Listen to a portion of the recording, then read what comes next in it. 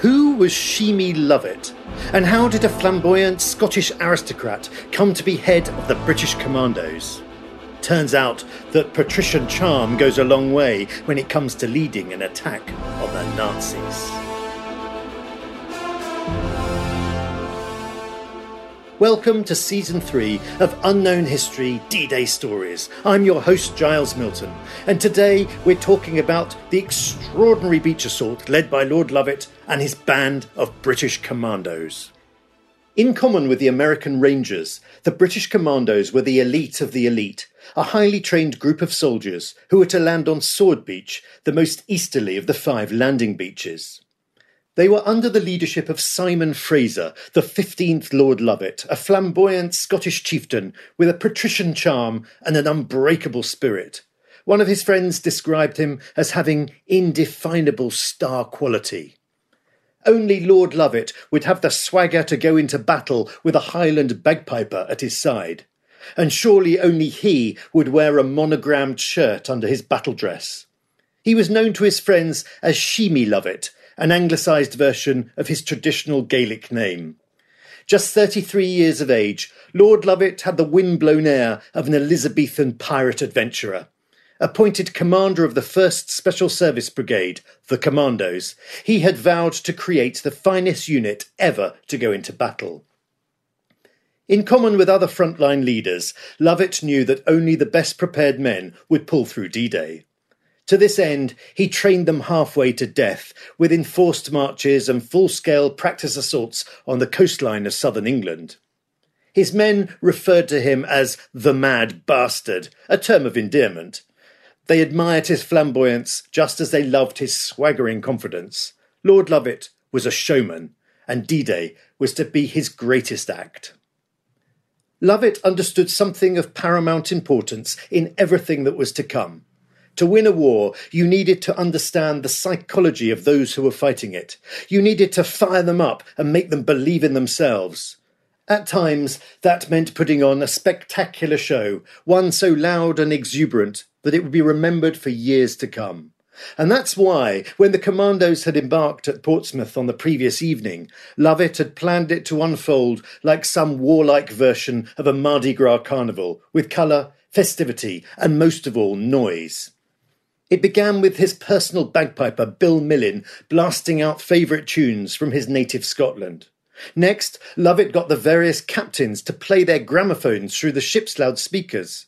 Everyone was on deck laughing and shouting and the radio playing away with swing music, said one commando. What a feeling! I do not think anyone had a care in the world.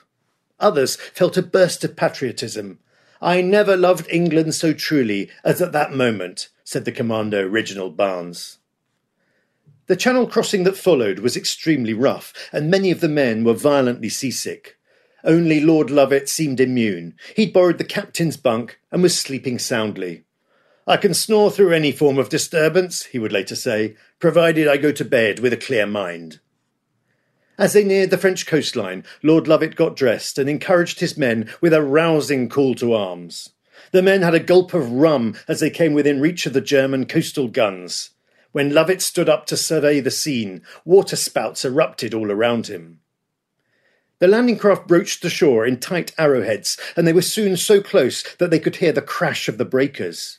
On Lovett's landing craft, the commander, Rupert Curtis, stepped up the power as he prepared to cut through the shallows. I'm going in! He was answered by other cries from landing craft all around. Stand by the ramps! Lower away there! The commandos were hitting the beach at Sword. Their first sight was a shocking one, as one of the commandos would later recall. Bodies lay sprawled all over the beach, some with legs, arms and heads missing, the blood clotting in the sand. The sound was even worse, like an animal in pain. The moans and screams of those in agony blended with the shriek of bullets and the whining of shells. The commandos knew better than to hang around at the water's edge. They fanned out as they sprinted up the beach, dodging the heavy fire. Yet they were not immune to danger, and Lovett saw many of those close to him gunned down.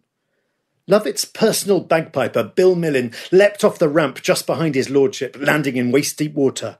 My kilt floated to the surface, and the shock of the freezing cold water knocked all feelings of sickness from me.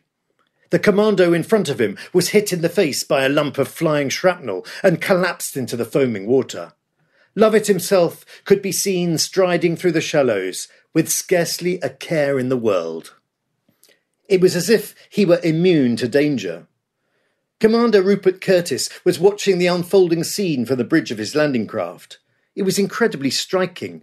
Every minute detail of that scene seemed to take on a microscopic intensity, and nothing more than the sight of Shimmy Lovett's tall, immaculate figure striding through the water, rifle in hand. As he paced briskly out of the surf, Lovett turned to Bill Millin and began one of the more unlikely snatches of conversation to take place on the beach that morning. "Do you mind giving us a tune?" he said as a line of bullets zipped into the sand. Millin couldn't believe his ears. He'd just seen a comrade crumpled dead in the water. They were all in grave danger of getting hit. "You must be joking, surely." "What was that?" said Lovett. Millin knew better than to protest. If he was going to die, he might as well do so playing the bagpipes. "Well, what tune would you have in mind, sir?" "How about Road to the Isles?" "Now, would you want me to walk up and down, sir?" "Yes, that would be nice. Yes, walk up and down." Shellfire was exploding and mortars were thumping into the dunes, yet Bill Millin strolled up and down the beach, blasting his pipes for all he was worth. At one point, he felt a hand slap his shoulder. It was his sergeant. "What are you effing playing at, you mad bastard? You're attracting all the German attention."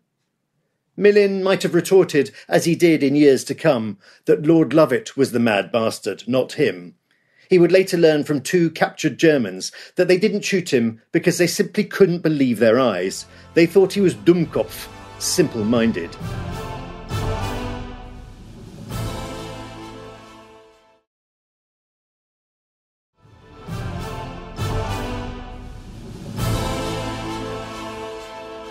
His lordship had drilled an urgent dictum into his men. He who hesitates is lost. It was one they followed to the letter. Few hesitated on the beach that morning, least of all the men of 6th Commando, who moved like a knife through enemy butter. They blasted a passage off the beach, achieving in seconds what the lads of the East Yorks had failed to do over the course of 40 minutes. The German defenders didn't stand a chance as 2 of Lovett's most efficient officers, Alan Pyman and Donald Colquhoun, blew their way through this stretch of the Atlantic wall, mopping up pillboxes and the immediate strongpoints with hand grenades and portable flamethrowers. Bren machine guns were used to devastating effect, spraying lead into every beachside redoubt. Lovett chuckled with delight as he glimpsed his old friend Derek Mills Roberts bounding through exploding shells and mortars as if he were invincible. It was not long before the Germans threw in the towel. They were simply outclassed by the commandos. Soon a trickle of grey uniforms appeared, bewildered men in shock, their hands clasped behind their backs. They were taken prisoner and then lined up prior to being sent down to an assembly point on the beach. The thrust inland was to be spearheaded by the 500 men of 6th Commando. Their most important goal that morning was to link up with the British airborne soldiers who, as we heard in an earlier episode of Unknown History, had captured several key bridges during the night. As the commandos pushed inland, they were hit with everything the Germans could fire: shells, mortars, oil bombs, and the so-called moaning Mini, which indeed made a low moaning sound, like a cow in labour. But they gave as good as they got. Alan Pyman managed to creep up to one pillbox with his portable flamethrower, along with a couple of others. They incinerated everyone inside. Their commander recorded the event with an enthusiasm that verged on glee. I know they'd been bursting to use it. The men stumbled across gruesome sights as they advanced. One of the most noteworthy was a leg standing upright in a polished jackboot. The whereabouts of the second boot, the missing leg, and indeed the rest of the German body was a complete mystery. Lord Lovett joined them in Saint-Aubin, an unremarkable little village some 2 miles from the coast. Here, his lordship's run of good fortune almost came to an untimely end. A sniper's bullet smacked into the wall beside my head with a crack like a whip. The sniper made Lord Lovett more cautious, but only a little. Piper Bill Millin found him still striding along as if he was out for a walk around his estate. At one point, his lordship noticed an enemy sniper hiding in a nearby cornfield. After asking for his hunting rifle, he got down on one knee and fired, scoring a perfect hit. It was not so different from stalking deer, except that tracking Germans was altogether more exhilarating. Lovett sent 2 of his men to fetch the dead body, rather as if they were bagging a hunting trophy. "Right, Piper," said Lovett to Millen, "start to play the pipes again."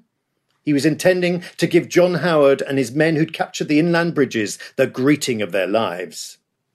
He'd promised Howard that he'd arrive on the dot of noon and was acutely aware that time was running out. But as his men approached the village of Benneville, site of one of the bridges captured by Howard, he did his best to make that midday rendezvous. "Right, Piper," he said, "start the pipes again." The sight of the commandos gave renewed confidence to the beleaguered men of the airborne division who'd feared they were soon to be annihilated.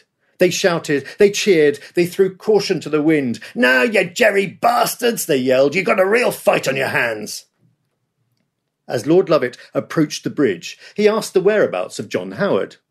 Howard appeared seconds later and held out his hand, addressing Lovett with evident relief.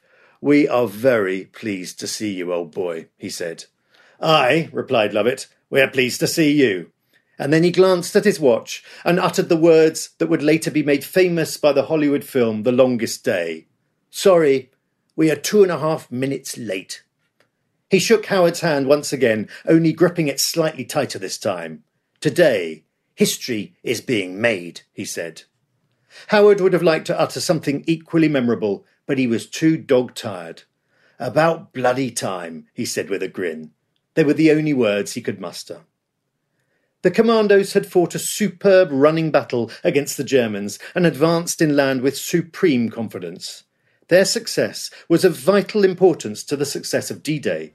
In reaching the village of Benneville and securing it, they'd also secured the entire eastern flank of the D-Day landing zone. It was a good day's work.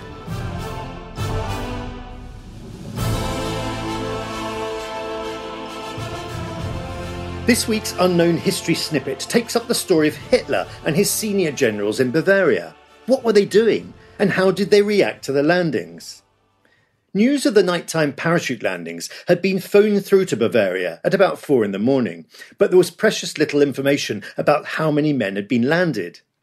Several of Hitler's senior generals were alerted, but they decided not to wake the Führer. He'd been given a sedative by his physician, which meant it would be extremely difficult to rouse him. One of the generals also feared that he might start one of his endless nervous scenes. When Hitler finally awoke and was told of the invasion, he was initially quiet and composed and kept telling everyone that this was not the main invasion. But he later became quite excitable. "Well, it's begun," he said to all around him. "If we repel the invasion, then the scene in the war will be utterly transformed."